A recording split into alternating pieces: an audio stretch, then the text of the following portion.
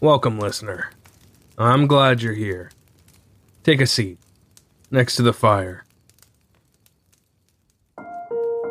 Welcome to Obscura, where we shine a light on the dark.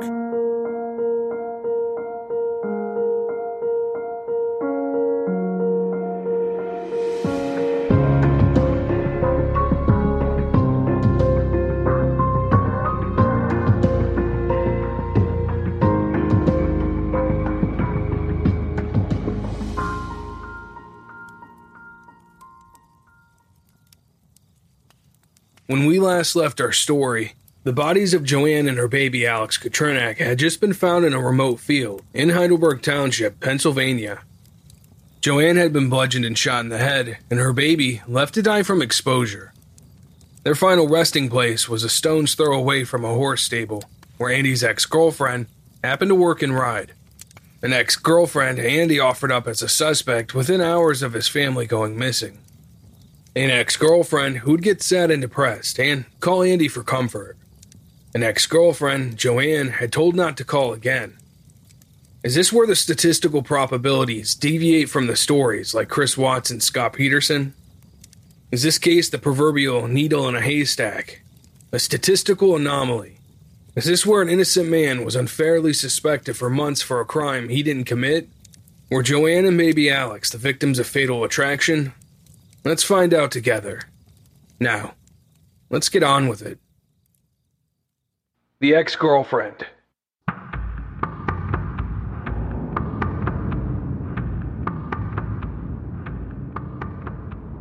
Patricia Lynn Rohr was born January 24, 1964, in Phillipsburg, New Jersey, the youngest child of Robert Rohr and Patricia Celia Mills. Bob and Pat, as they were both known, each had children from previous marriages. Patty was their only child together. Patty didn't have very much contact with her older half-siblings. She was raised on a 100-acre farm in White House Station, New Jersey. This is where Patty's love for horses first began, and where it became her lifelong passion. When Patty was 14 years old, she was disappointed to learn her family was giving up their farm life and moving to North Carolina. Patty was very unhappy with the move and wasn't used to this new suburban way of life. However, just as she began to settle in, her father was diagnosed with an aggressive form of fast-moving cancer. A few weeks after turning 15, Patty's father died, leaving her and her mother in emotional and financial turmoil. Patty's safe world had suddenly turned into chaos. At just 16 years of age, Patty decided to quit school and help her mom pay for the bills. She enrolled in nighttime extension classes, and this is where she met her first real boyfriend, Gary. Gary worked as a landscaper, and at 25 years old was 9 years older than Patty. Despite the age differences, soon they were dating, and when Patty turned 18, they were married. Their new marriage was tumultuous, and Gary described Patty as cold and always looking for a fight. In turn, Patty would claim Gary was emotionally and physically abusive. The neighbors regularly called the police on the couple's violent arguments. Despite their unhealthy relationship, on August 19, 1982, Patty gave birth to her first child and son she named Charles. Charles only added extra stress and instability to their young marriage. Patty's mother, Pat, was also a problem for the couple. According to Gary, she coddled the baby and wouldn't allow the first-time father to spend any time with his son. However, both Patty and Gary had full-time jobs, so Pat was a necessary yet unwanted part of their daily lives. Gary described Patty as neglectful and an unfit mother to Charlie. Whether that is true or not, we'll never know, because on November 20th, 1982, at the age of just 3.5 months, the same age that baby Alex died, baby Charles also died. The coroner determined it was a case of sudden infant death syndrome. Some would say Patty was never the same after losing her baby, but her ex-husband would say she was more upset when her dog died than her son. Somewhere in the middle probably lies the truth. Whatever the cause, it was the end of their short marriage. Patty and Andy. Patty was looking for a fresh start when she moved in with her aunt and uncle in New Jersey. Patty began rebuilding her life with a new job selling insurance. On the weekends, she would work at her aunt and uncle's sandwich shop to help take her mind off her failed marriage and deceased baby. It was there, in 1983, when she would meet Andy Katrinak. Although Andy was 10 years older, they immediately hit it off. Andy was kind, considerate, and generous with praise and compliments. She was immediately taken with the handsome business owner, and they soon moved into a duplex together in Bethlehem, Pennsylvania. Patty found a stable nearby where she would soon work and board her horses. The stable was called the Silver Shadow Stable in Heidelberg, and it was a stone's throw to where Joann and baby Alex would be found dead a decade later. Andy and Patty found a small fixer-upper that they hoped to flip with Andy's construction skills. However, Patty was surprised to learn that Andy's credit was so bad that he couldn't qualify for a mortgage. They bought the place anyway and put it in Patty's name. Soon after they bought the place, Patty's mom asked Patty to take over payments on their family's home in North Carolina. Now Patty had 2 mortgages in her name. Patty had also leased a brand new car, which she added to Andy's insurance policy. With all the extra added stress of working, paying 2 mortgages, and spending as much time as she could with her horses in Heidelberg, Andy and Patty's relationship began to deteriorate. Patty thought Andy was a wonderful person, but there just wasn't a lot of passion. They had essentially become roommates. They were no longer sleeping together, and Patty and Andy mutually decided to end their relationship. They decided together that Patty would stay in the house in North Carolina, and Andy would continue to live in the home in Pennsylvania, making the mortgage payments until the renovations were complete and he and Patty could sell it and split the profits. Patty would continue to drop off her half of the mortgage and the money for her car insurance each month. Patty soon began dating and moved in with her new boyfriend who, 10 years later, Andy would offer up as a suspect in the abduction of his wife and son. 6 months after that, Patty would crash her car after swerving to miss a deer. It was only then that she found out that Andy, never good with finances, had stopped making the mortgage payments. The house was in foreclosure and Patty was without a vehicle. It would take $5,000 to bring the mortgage current. Patty was livid.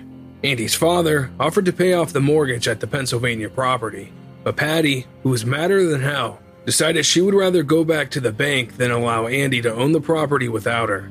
It was now 1989, and Andy moved to the family-owned townhouse on Front Street, where he would later live with his wife, Joann. After a while, Andy continued to call Patty, and they eventually remained friendly.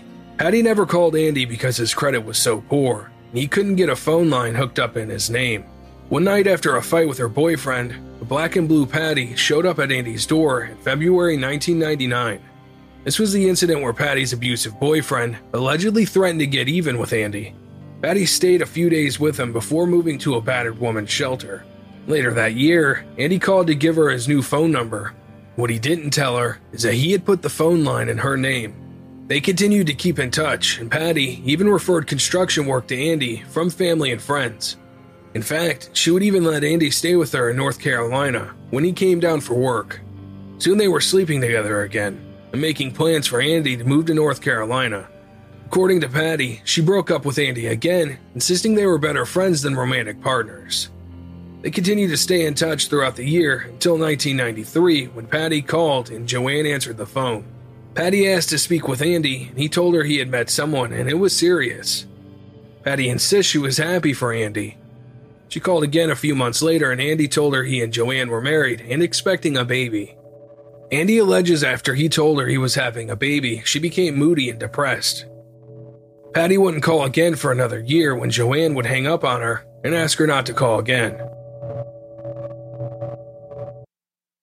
Patty and another loser.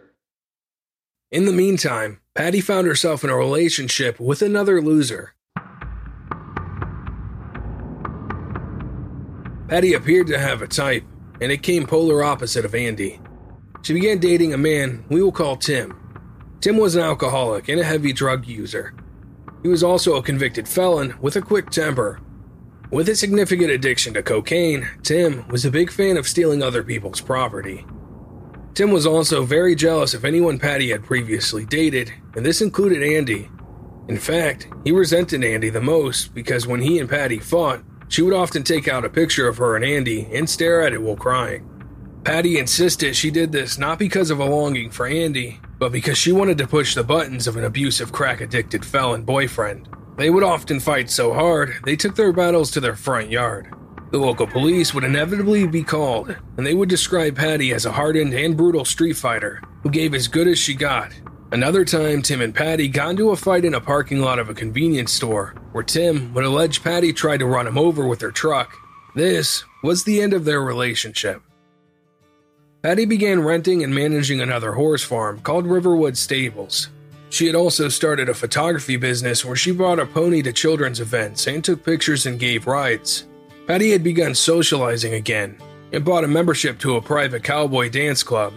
It was here Patty met a younger Marine reservist we'll call Seth. At 22, he was 10 years younger than Patty. He was also handsome, stable, drug-free, and interested. It was about this time frame that Patty was cited by the SPCA and charged with animal cruelty. The officer who cited Patty not only knew her, but was also related to her by marriage.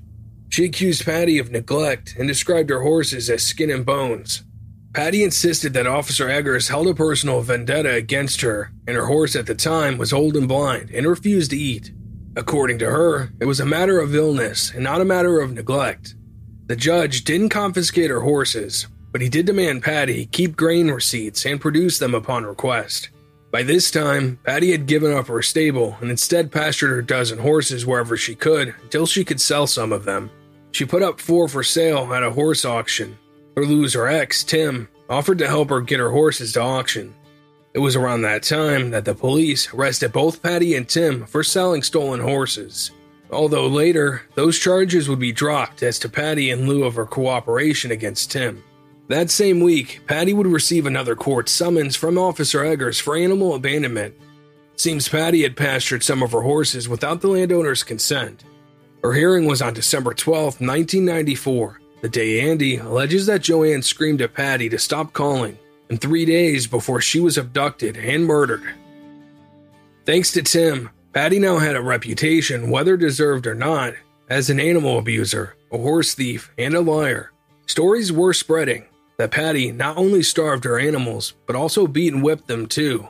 Boarders started telling horror stories about their animals under Patty's care.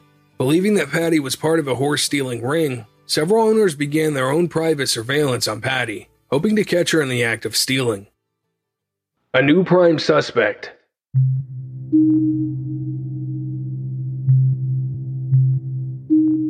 It was at this time that Patty, once considered someone who could make a case against her ex, had instead become the prime suspect. On April 27, 1995, the FBI showed up at Patty's house asking for another interview.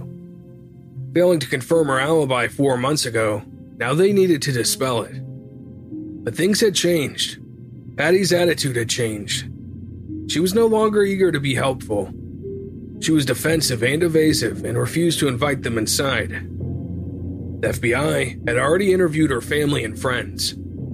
She knew they were insinuating that she had killed her 3-month-old baby, Charlie, and murdered Joann and baby Alex in a fit of jealousy and rage. So why would they expect her to cooperate with them? Patty eventually agreed to another interview with her mother present on May 4th, 1995. Patty confirmed she had worked at the stables in Heidelberg, but denied ever being in the field where Joann's body had been found. The interview abruptly ended when Patty's mother, Pat Chamber, accused the troopers of trying to frame her daughter.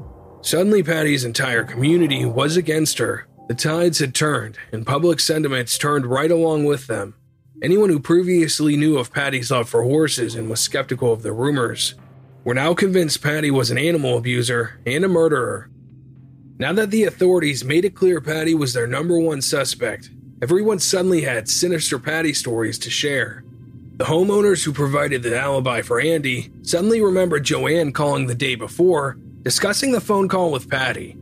Apparently, it wasn't just a quick, "don't call back," as previously described. It upset Joann greatly. Another person with relevant information was an 11-year-old girl from the Silver Shadow stable who took riding lessons from Patty back in 1989. Patty would take this girl on rides near the stable, and one of those places was the exact location where Joann and baby Alex's bodies were found. Yet Joann had told the police 4 months earlier she had never been to that area and stayed on the main trails surrounding the stables. They had caught Patty in a lie, and not their first either. A dance instructor at the private cowboy club, who had previously given Patty an alibi, suddenly couldn't confirm her attendance for the Thursday in question. In fact, Patty didn't sign in the night that Joann and Alex were abducted. Sign-in sheets are mandatory under the law in North Carolina. The distance between Joann's house and Patty's house is 510 miles. It would take someone over 9 hours to make that drive. If Patty had driven to Joann's house and abducted and murdered her baby Alex, there was no way she could be back in time for her weekly dance lesson. Patty also didn't have reliable transportation. The only working vehicle she had at the time was a van with a broken axle that couldn't drive over 35 miles an hour. The police had receipts proving it wasn't repaired until over a week after Joann's murder, which means once Patty arrived in Pennsylvania, she would have had to use Joann's car for the abduction and murder. That would mean Patty was the person who returned Joann's car and parked it 50 yards from the Katrinak home. The police theory went something like this. After the phone call on December 12, 1994, Patty was in a fit of rage. How dare this young, pretty girl take the life that was meant for her? Joann's baby was at the same age that Patty's baby was when he allegedly died of SIDS. Joann had Andy, and Joann had Andy's baby. Patty was hell-bent on taking those things away from Joann. That very night, she drove down to Pennsylvania, and for the next 2 days stalked Joann. She waited for the opportunity to exact her revenge. By the morning of the 15th, she was ready to act. When Andy left for work that morning, she broke into the basement, waiting for the right moment. She had to have heard Joann on the phone with her mother-in-law, making plans to go Christmas shopping.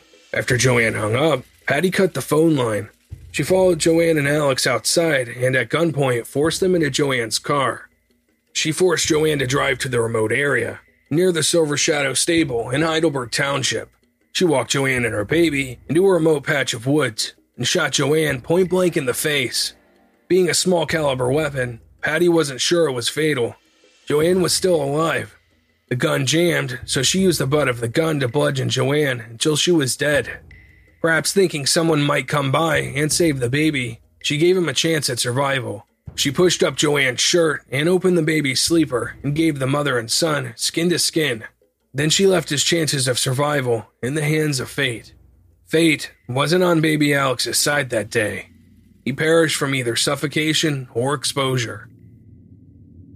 This theory was supported by the fact that Patty's phone line showed 0 outgoing calls from December 12th through the 15th.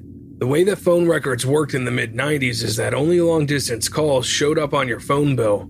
Local calls inside your local calling area weren't recorded. This was the first 3-day period when Patty, who was a talker, didn't use her phone. It's no different than when someone suspiciously turns off their cell phone during the commission of a crime and then turns it back on when they are done. Deviating from your normal course of actions can be both damning and highly suspicious. The police had Andy call Joann to pinpoint the call that precipitated these murders. Andy. Well, hello, stranger. Patty. Hey. Andy. When did you call Joann? Patty. Hell, you'd know better than me. I don't know, a week or 2 before? Andy. I think it was a few days before. Patty. To pinpoint it, I can check my records. Andy. What was the argument about? Patty. She said not to call anymore, and I didn't think anything of it. I think you know I don't have a temper like that, to do anything like that. If I was going to have that kind of fight for you, I think I would have had it a long time ago, not waited until after you got married and had a kid. That's long gone, over with. Andy, the police have proof you were in Pennsylvania. Patty, they said I was up there? That's funny. They haven't checked any of my alibis down here. I was at dance class at a club the night they disappeared. I was not up there anywhere near that time, and I have more than enough witnesses on that. Andy, then why do the police think you did it? Patty, if they had went to these people the first time they talked to me, it would have been very simple. But no, now they've waited months and months, and months later, they've been a pain in the butt, is what they've been. I just told them they're barking up the wrong tree. They need to find out who the hell done it and stop. You might think I had something to do with this, but I hope they find who done it. Next, the police had to find out if Patty had access to a gun. They began by investigating her most recent ex-boyfriend, Tim. According to the local police, Tim was one of the worst criminals in the area and had done everything short of murder. Law enforcement said he regularly broke into houses looking to steal guns he could sell for profit. When they interviewed Tim, they learned something very interesting. Despite Patty saying she didn't own a gun, Tim said otherwise. Patty had bought a little .22 Jennings semi-automatic that she purchased at a yard sale when they were both still together. It was a small gun that fit in the palm of her hand. Patty kept it with her at all times. The two used it for target practice in Patty's backyard, and Tim described it as a piece of junk. It had a tendency to jam after the first use, rendering it useless until you cleared the chamber. When asked when Tim had last seen the gun, he said when he and Patty last broke up, she was pointing it at his head. And of course, the bullet in Joann's head was from a .22 caliber weapon. Perhaps Patty's gun jammed after the first shot, causing her to hit Patty over the head with it 19 times until she died. It helped to substantiate their theory and matched up with the evidence. The PSP served a search warrant on Patty's house on July 28, 1995. They asked Patty for the gun. She stated that Tim had taken it when he left. They never did find that gun. Without the gun, this case was going to have to rely on what little evidence they did have, which was also their only evidence. It consisted of 6 blonde hairs recovered from Joann's car and collected in unconventional manner on Post-it notes. The only problem is that they were blonde, and Patty was a brunette. The best evidence. DNA was a relatively new science in 1994. Few people had heard of it, and even fewer understood it. Today we know a speck of bodily fluid can be DNA tested and matched to its proper owner with astronomical results. That wasn't the case in 1994.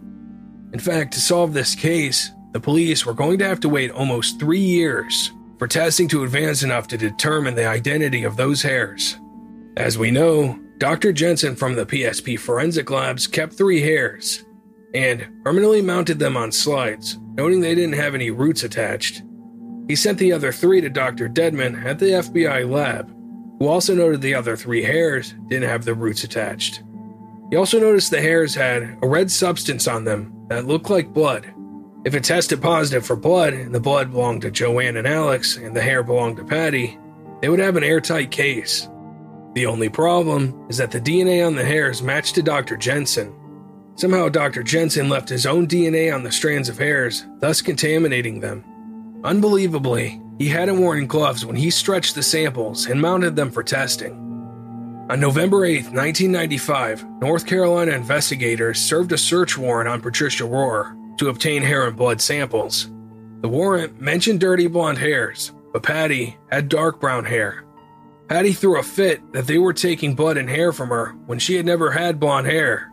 But what Patty didn't know is that investigators had a picture of Patty from a rodeo event in December 1994 showing dirty blonde hairs with dark roots. Patty had lied again to investigators. Patty's blood and hair samples were delivered to Dr. Jensen back in Pennsylvania on November 10, 1995.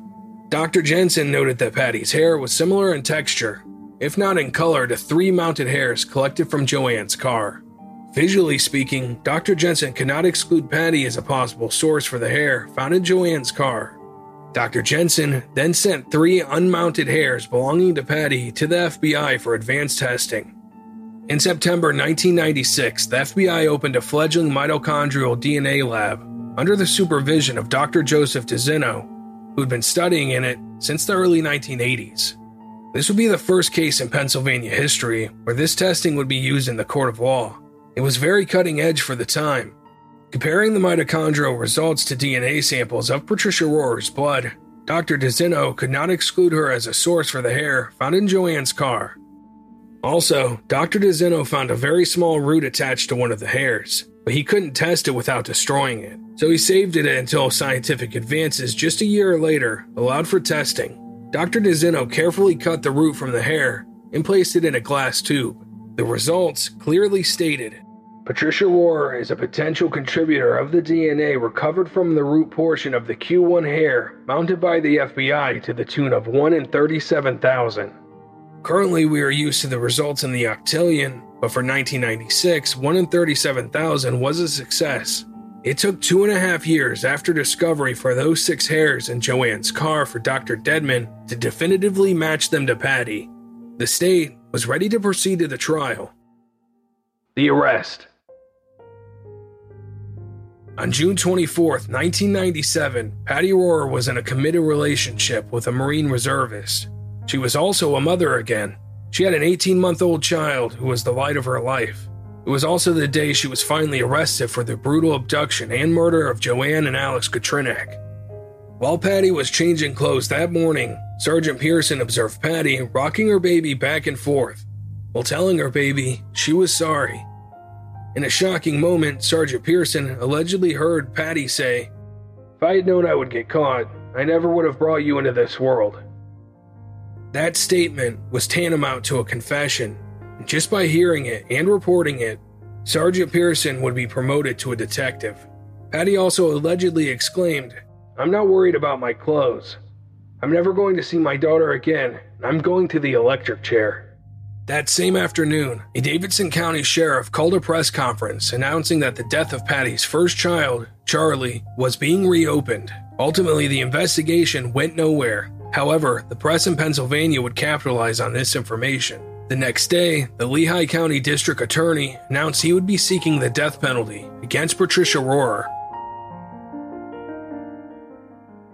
Get ahead of the postage rate increases this year with Stamps.com. It's like your own personal post office. Sign up with promo code PROGRAM for a 4-week trial, plus free postage and a free digital scale. No long-term commitments or contracts. That's Stamps.com, code PROGRAM. Trial.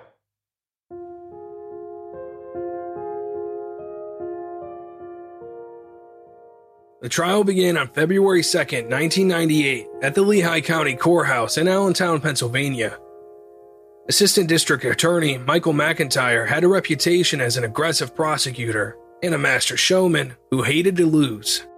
McIntyre began his opening statements explaining to the jury that, while it was a largely circumstantial case, it was a methodical investigation, ruling out one suspect after another until the only person left standing was Patricia Rohrer. He explained that the defense may try to offer Andy as an alternative suspect, but assured the jury that Andy was 100% innocent. He explained how the defendant was the only person with a reason to be angry with Joann.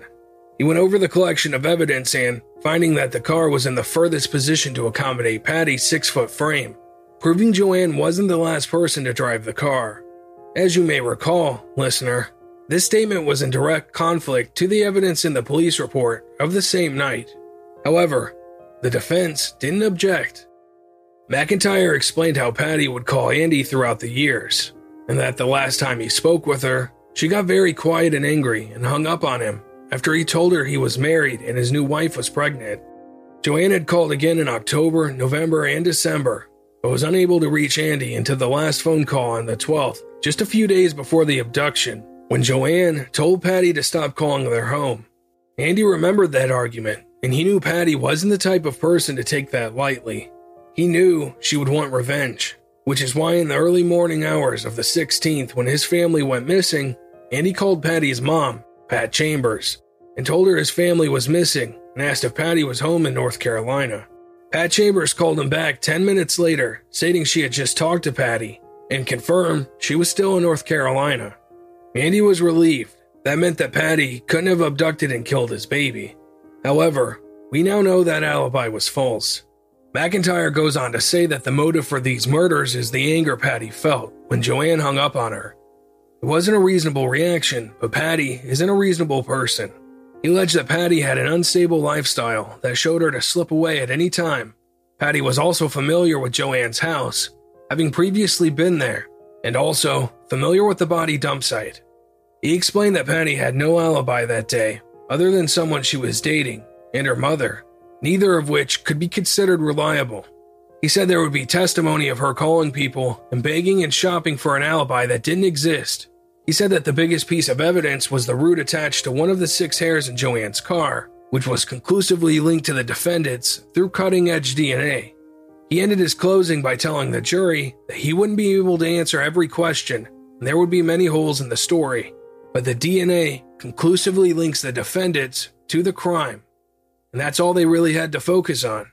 He ensures the jury he will prove his case beyond a reasonable doubt, because DNA doesn't lie.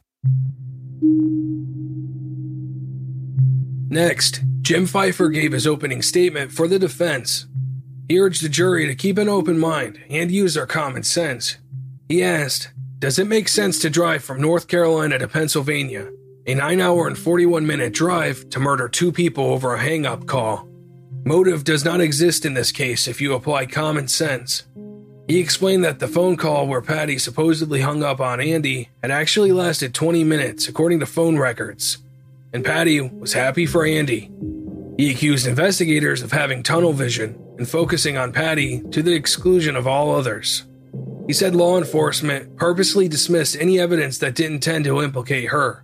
He told the jury that the hair evidence was an exclusion tool and not an exact science.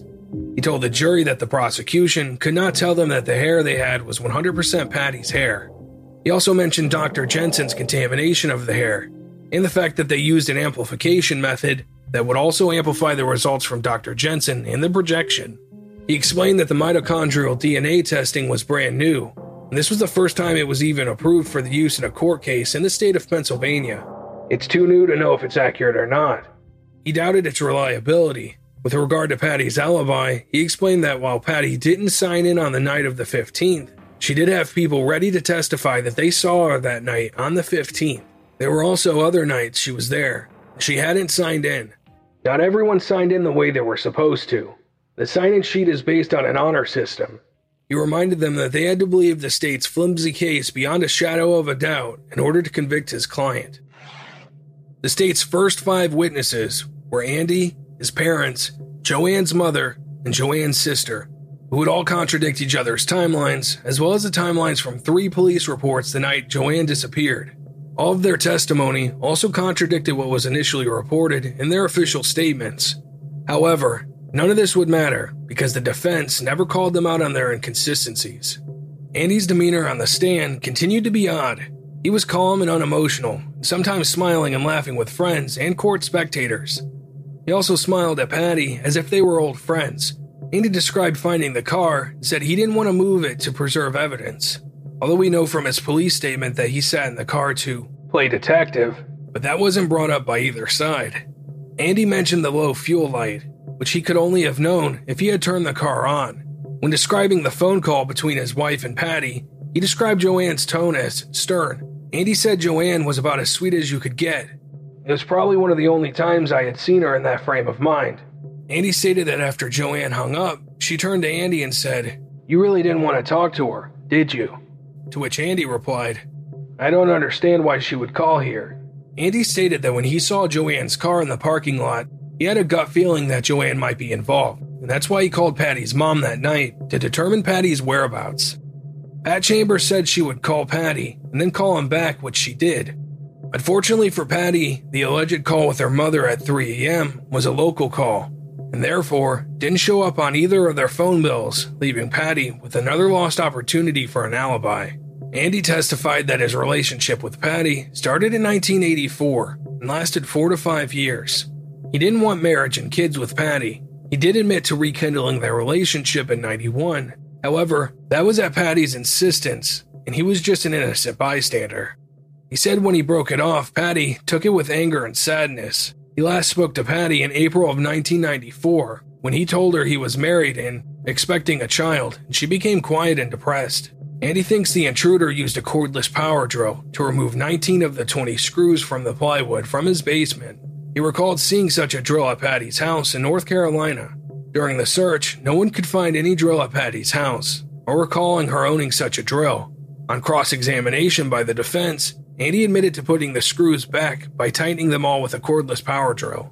Also on cross-examination, defense counsel got Andy to admit that the breakup with Patty was mutual. Additionally, the defense was able to get Andy to admit that he had dated a woman by the name of Donna, in between dating Patty and Joann. He also admitted to cheating on Patty with Donna. Andy insisted that he and Donna briefly dated, and it meant nothing. They were each other's best friends. In fact, Donna was also friends with Joann, and had stopped by the house to drop off a gift for baby Alex. Donna also had long blonde hairs, like the hair found in Joann's car, and she also happened to live 4 miles away from the body's dump site. However, Andy never expected Donna of harming his family. Andy suspiciously downplayed the relevance of their relationship despite Donna being in the courtroom with him and the two behaving flirtatious and overly friendly. The defense took his reaction to discussing Donna as a big win, especially since Donna followed Andy to Colorado and they were now currently married. Next, Trooper Koya testified. On cross-examination, the defense was able to get him to admit that collecting hair via post-it notes was an unusual and non-standard method. He confirmed that Dr. Jensen, a forensic consultant, told him to collect it in this non-traditional manner. The forensics team had made other mistakes, as well as including keeping evidence in unsealed envelopes with a chance for cross-contamination. Next, the coroner testified regarding Joann's injuries. Joann had been shot in the face once with a bullet nicking her carotid artery. This would have produced a substantial amount of blood. There was also blood from head wounds and her broken nose. The coroner was unable to determine a cause of death for baby Alex. Could have been from the exposure or suffocation. On cross, he admitted he couldn't determine the time of death. The firearms expert could not determine whether or not the shot came from handgun or rifle. Further, he admitted to testing over 75 shell casings from Patty's backyard, where she was known to target practice with her now missing .22 caliber handguns. None of the shell casings matched the bullet that was used to shoot Joann. Next, the non-law enforcement expert Dr. Jensen, the consultant to the PSP crime lab, testified. Dr. Jensen's testimony came off the least credible. He was not an expert in hair analysis, and we already know he personally contaminated all 6 hairs with his own DNA. His only training in hair analysis was 20 years earlier, in the 70s, comprising of 1-hour classes. Despite his lack of credentials, Patty's lawyers did not object to the court qualifying him as an expert witness. In fact, Patty's lawyers kept referring to him as an expert witness, thus further establishing his credibility in the eyes of the jury. Dr. Jensen admitted to not examining any of the hairs at the crime scene, which he didn't believe belonged to Joann, Alex, Andy, or Patty. All of those other hairs were discarded. Jensen's report stated that the fingernail found on Joann's chest differed in size, width, and grooming from Patty's, and therefore wasn't tested despite having DNA attached to it. They knew it didn't belong to Patty, as they had interviewed her a week after the disappearance, and she had all her nails intact. Again, the defense didn't challenge this decision not to test potentially exculpatory evidence. Dr. Jensen began to contradict himself on the stand, which the defense failed to notice. He stated upon inspection none of the hairs had any roots attached. However, according to him, he kept 3 to mount and sent the other 3 with roots attached to the FBI. The FBI returned the hairs, stating there was no roots attached, and documented this fact in a written report. No one seemed to notice this contradiction in testimony, and no one used this report to challenge the findings. Dr. Jensen admitted to photographing only the hairs without root tags attached. The prosecutor showed the jury the 3 hairs, which he had mounted. Then he asked Jensen if one of the exhibits was a picture of one of the 3 hairs. He instead testified that it was 3 pictures of the same hair, which caused him to have to relabel the exhibits while on the stand. Again, no objection by the defense. In fact, all of Dr. Jensen's contradictory testimony went unchallenged by the defense. So in a case where 2 separate labs, one from the PSP and one from the FBI, noted there were no roots attached to any of the hairs, suddenly we have 3 pictures of one hair with 1 root. Hallelujah, listener. We have a miracle. Even though Jensen had only photographed hairs without roots, we now had a photo of a hair with a root attached. No one thought to note its significance or challenge its authenticity. There was no mention of the fact that the roots were only found after the PSP received samples of Patty's forcibly removed hairs from the search warrant. The defense seemed more concerned with getting Dr. Jensen to confirm that no horsehair had been found in Joann's car or on Joann's body. That was the defense's big win with the witness. It was a very lucky day for the prosecution. Next, Dr. Dedman from the FBI lab explained how he had cracked the nuclear DNA from the root that was attached to one of the hairs, explaining how there was a 1 in 37,000 chance that the hair could have only came from Patty. He stated, "I cannot say Patricia Rohr is the source of the DNA. I can only say that she is consistent with it being the source. It could be her DNA, but it could also be the DNA of someone else who has the same test results." On the 4th day of the trial, the prosecution called Patty's mother, Pat Chambers, as a hostile witness. Mrs. Chambers admitted to calling around different businesses to see if Patty had visited their establishments on the 15th and could provide her with an alibi. She denies the implication she was tampering with a witness and trying to elicit a false alibi. Instead, she stated it was 4 months later, and since the police failed to establish the alibi Patty gave them a few days after Joann's disappearance, that she had to play catch-up. Next, the prosecutor asked if it was true she had taken a gun to her older daughter's house and asked her to hide it. Pat told the jury that she worked for the school district as a bus driver. One day she forgot to leave her gun at home, so she drove to her other daughter's house on the way and asked her to hold it. When asked why her daughter buried the gun, she said she had no idea. Next, Patty's sister Sandy testified. Sandy and Patty had a strained relationship. Although they shared the same mother, they weren't raised together as Patty's mother had abandoned Sandy into the care of her father when she married Patty's dad. In fact, Sandy and Pat and Patty had only recently reconnected in 1995, when Sandy and her husband relocated to North Carolina. Although Patty and Sandy were virtual strangers, Patty did allow Sandy and her husband to move in with her. When things became too strained, Patty asked them to leave, and they were currently no longer speaking. Sandy testified that her mom brought her a gun in May 1995 and asked her to hold it, because it couldn't be found in her possession as the police were conducting a search down by her lake house. She confirmed her mother was on her way to work when she dropped off the gun. The police had in fact conducted a search of the lake near Pat Chambers' house, and the prosecution implied it was to hide the murder weapon. Sandy said later when her husband came home, he wanted no part of a murder weapon and buried it in their backyard. The next day when Pat came by to retrieve the gun, she was mad they had buried it and told her to just give me the fucking gun. When Sandy's husband Steve testified, he stated that Sandy told him to hide the gun because her mom was worried the police would find it.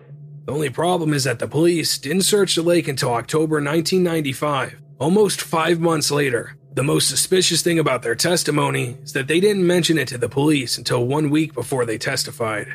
Next, Patty's ex-boyfriend testified that on December 7, 1994, Patty called him to let him know that she had qualified for a national rodeo team event in Oklahoma. Her phone records indicate that she called a lot of other people on this date as well to tell them of her win. Patty was quite proud of her accomplishment. In fact, one of these calls was to Andy and Joann. That meant the prosecution's theory that Pat had called on the 12th wasn't true.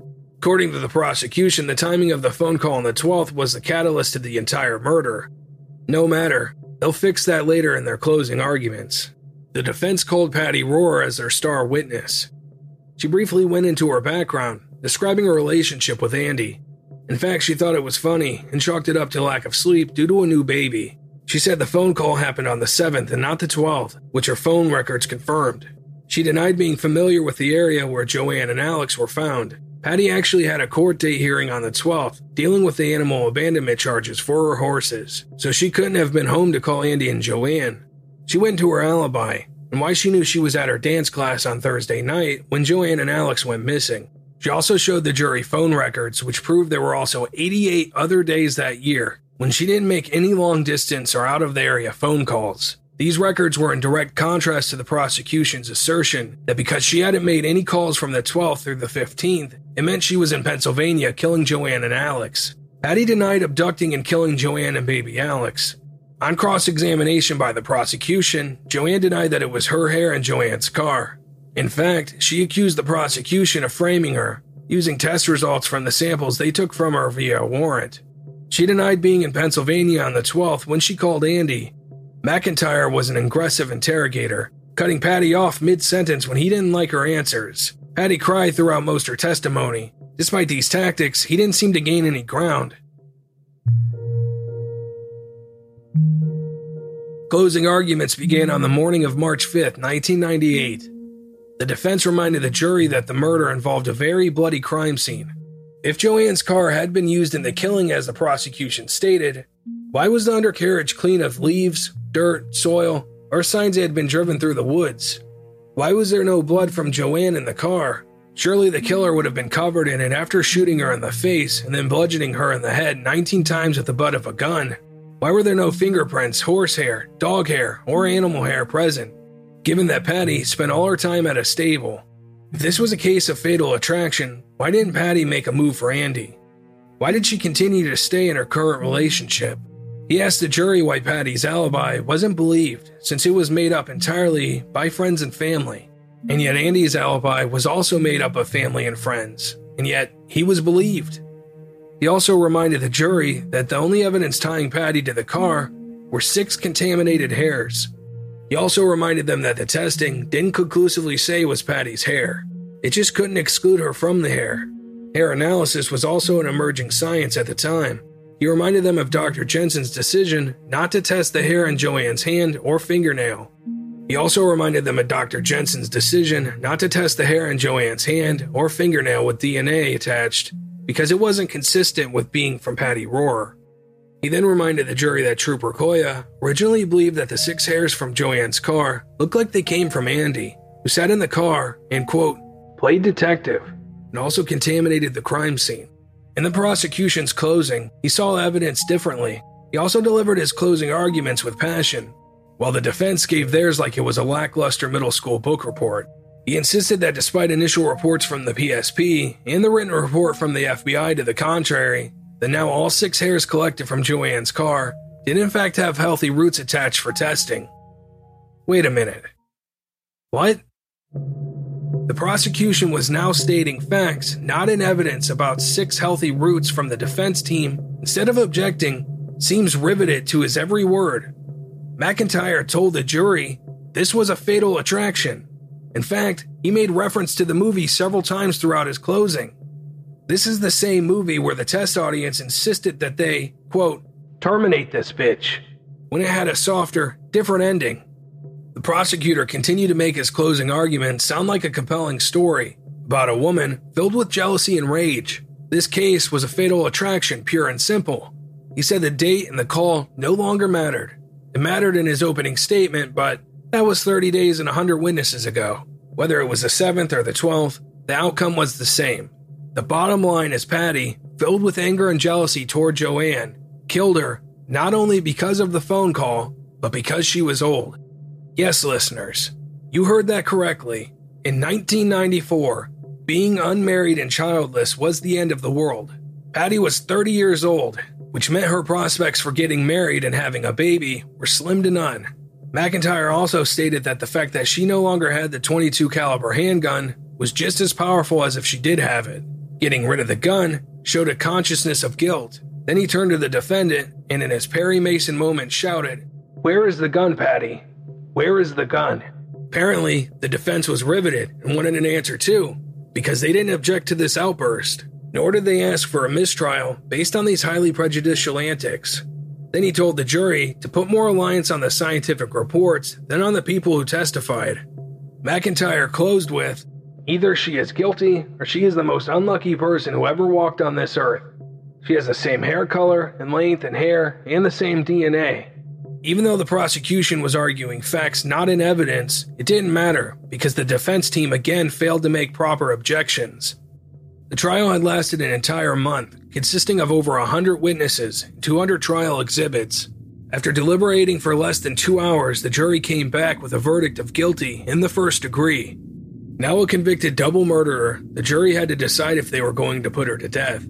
The penalty phase was brief, with the jury deciding unanimously, life in prison. A detective came and knocked on the door, and I said, "Is it Renee?" And he just gave me that solemn look. It was the worst day ever. The Proof podcast is back with a new case and a new season. 23 years ago, 18-year-old Renee Ramos went missing. Her body was later found in an empty Home Depot building on the edge of town. I don't think that they arrested the right people. It's about time somebody's trying to do something. She had a black eye about 2 weeks before she was murdered. They are involved. They definitely had her body and her backpack. You know people are going to judge you, right? Of course. They're judging me now. They've been judging me damn near my whole life. You can listen now to Season 2 of Proof, wherever you get your podcasts, and follow along with us as we reinvestigate the murder at the warehouse. I have to ask, did you kill Renee? American Criminal is a new true crime podcast from the studio behind American Scandal and American History Tellers. Every week, you'll fall deeper into the riveting stories of the country's most clever, craven, and cruel criminals. Fraud, theft, murder, and worse. Whatever the case, whoever the criminal, you don't know the whole story until now. The debut season tackles one of the most sensational cases of the 20th century, the Menendez murders. In 1989, young Lyle and Eric Menendez brutally shot their own parents. Prosecutors and the press said it was a multi-million-dollar inheritance that led two greedy rich kids to murder. But the picture-perfect facade this Hollywood family built hid troubling abuse. Could these teenagers have been driven to kill? Or was it even in self-defense? Listen now. Go to AmericanCriminal.com or search for and follow American Criminal wherever you get your podcasts. Well, listener, this is where our story should end, with an ambiguous verdict, with each of you deciding whether you agree or disagree for yourselves. Either way, Patty was a rough woman who abused animals and murdered women and children. So, who's going to lose sleep over this verdict? Not the prosecution team and evidently not the defense team, either given their lackluster performance in a capital murder case. As we know, listener, the case never really ends with a conviction. In one of Patty's appeals, she managed to secure a small shred of hope. In it, Patty's appellate attorney requests that the evidence on Joann's body be confirmed to still exist, and if so, be released for DNA testing. The appellate judge, after confirming the existence of proving evidence, ordered the following. The Commonwealth shall preserve and not prevent tainting of the following items: the fingernail with the material attached found on the body of Joann Katrinak, the 6 hairs found in the victim's car, the hair found in Joann Katrinak's right hand, and the cigarette butt found under her body. The purpose of doing so was in an event a future judge would allow her to test those materials, they would still be available. However, this judge wasn't as interested. And that's how our judicial system works for the most part. You just pass the buck on to the next court and let them deal with it. Well, in 2007, that's exactly what happened. Patty was finally granted the right to have the material on the fingernail tested. She believed this was finally her chance at freedom. However, when the fingernail was sent to a testing facility out of state, it was found to be completely sterile and devoid of any DNA material. Yes, that's right. The DNA material that the previous judge insisted be preserved was suddenly missing. Was this intentional or human error? We'll never know. While disappointed, Patty's appellate team petitioned to have the hair found in Joann's hand tested in the alternative, but the request was also denied. Instead, the judge allowed Patty to test one of the remaining 6 hairs that had not previously been tested in the case with new cutting-edge technology. They chose to test the 3 hairs that had been originally mounted right away by Dr. Jensen, since this would preclude anyone in the lab the opportunity to tamper with them. The out-of-state lab where they were sent discovered a root attached to one of the hairs. During the trial, only the hairs sent to the FBI the second time were discovered to have had roots, and those could have been tampered with and replaced with hairs taken directly from Patty at the time. So how could the original mounted hairs be found to have roots attached? This is another question we won't have answered in this case. However, we finally had a result for the allegedly untampered with hair. The test results were found to be 100% matched to Patty. I bet you weren't expecting that, listener. Yes, that's right. We finally have definitive proof that Patty murdered Joann and Alex Katrinak. Case closed, right? Not so fast. With this case, nothing is ever as it seems. The problem with this result is that it didn't include the contamination by Dr. Jensen. The lab didn't find Dr. Jensen's DNA attached to the hair. We know from the FBI that Dr. Jensen contaminated each hair by adding his DNA. His DNA can't be removed and separated from the other DNA on the hair. DNA doesn't work that way. The result should have shown Dr. Jensen's DNA as well as Patty's DNA. So we have to ask, how can this be the same hair collected via a post-it note from Joann's car?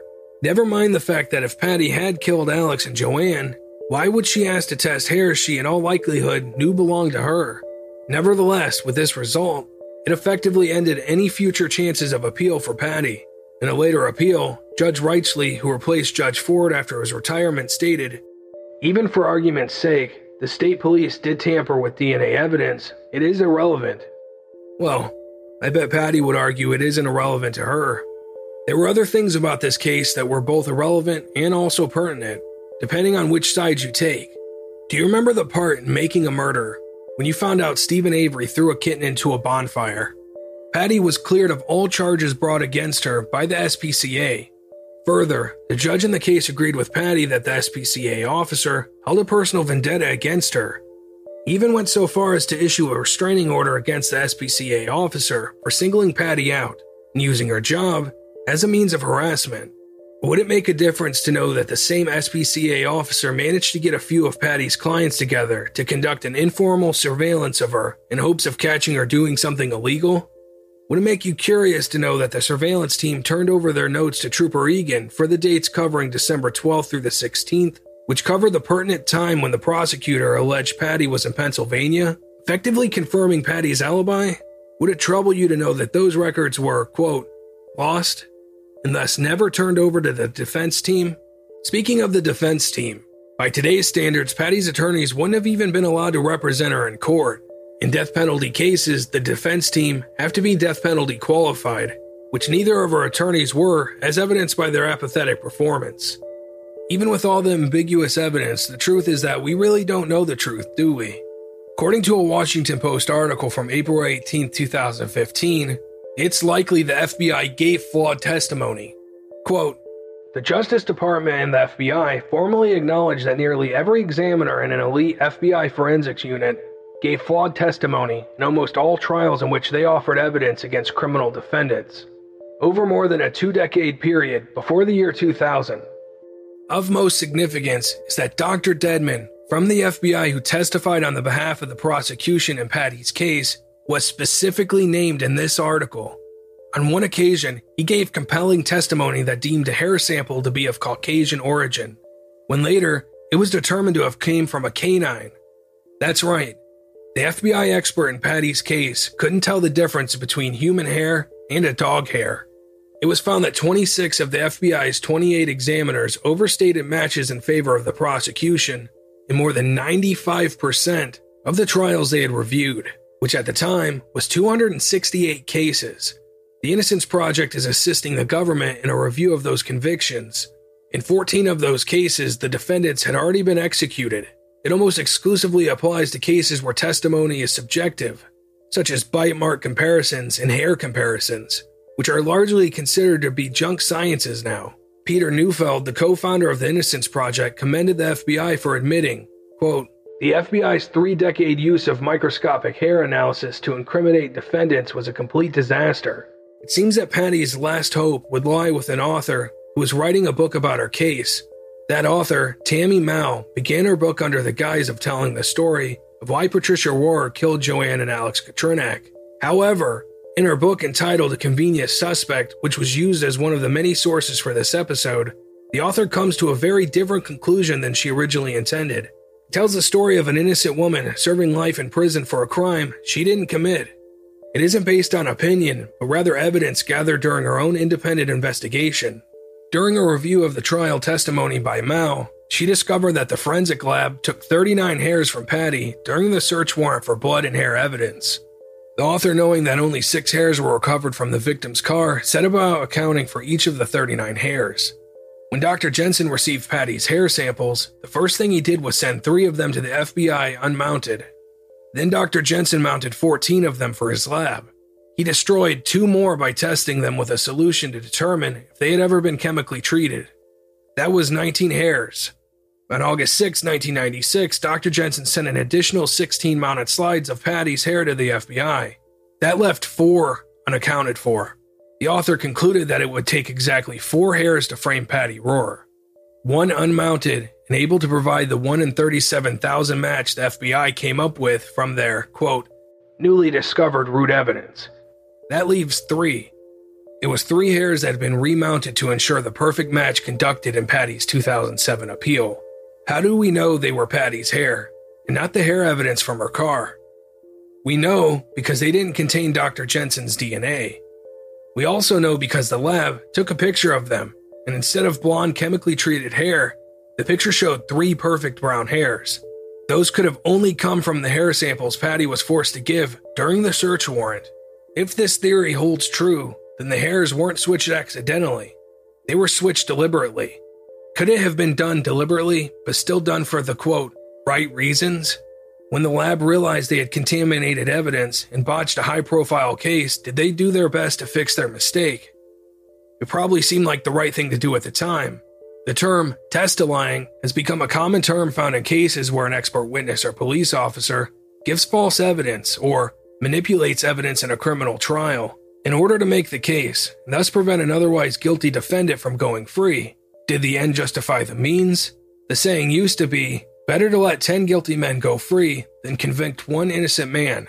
Somewhere along the lines, it's become an acceptable and justifiable unspoken practice of our criminal justice system to justify the means. Is this why we have organizations now solely dedicated to overturning these unjust convictions, such as the Innocence Project? After the release of Tammy Mal's book, Patty's case attracted renewed interest. In fact, the Innocence Project considered taking on her case, but ultimately passed.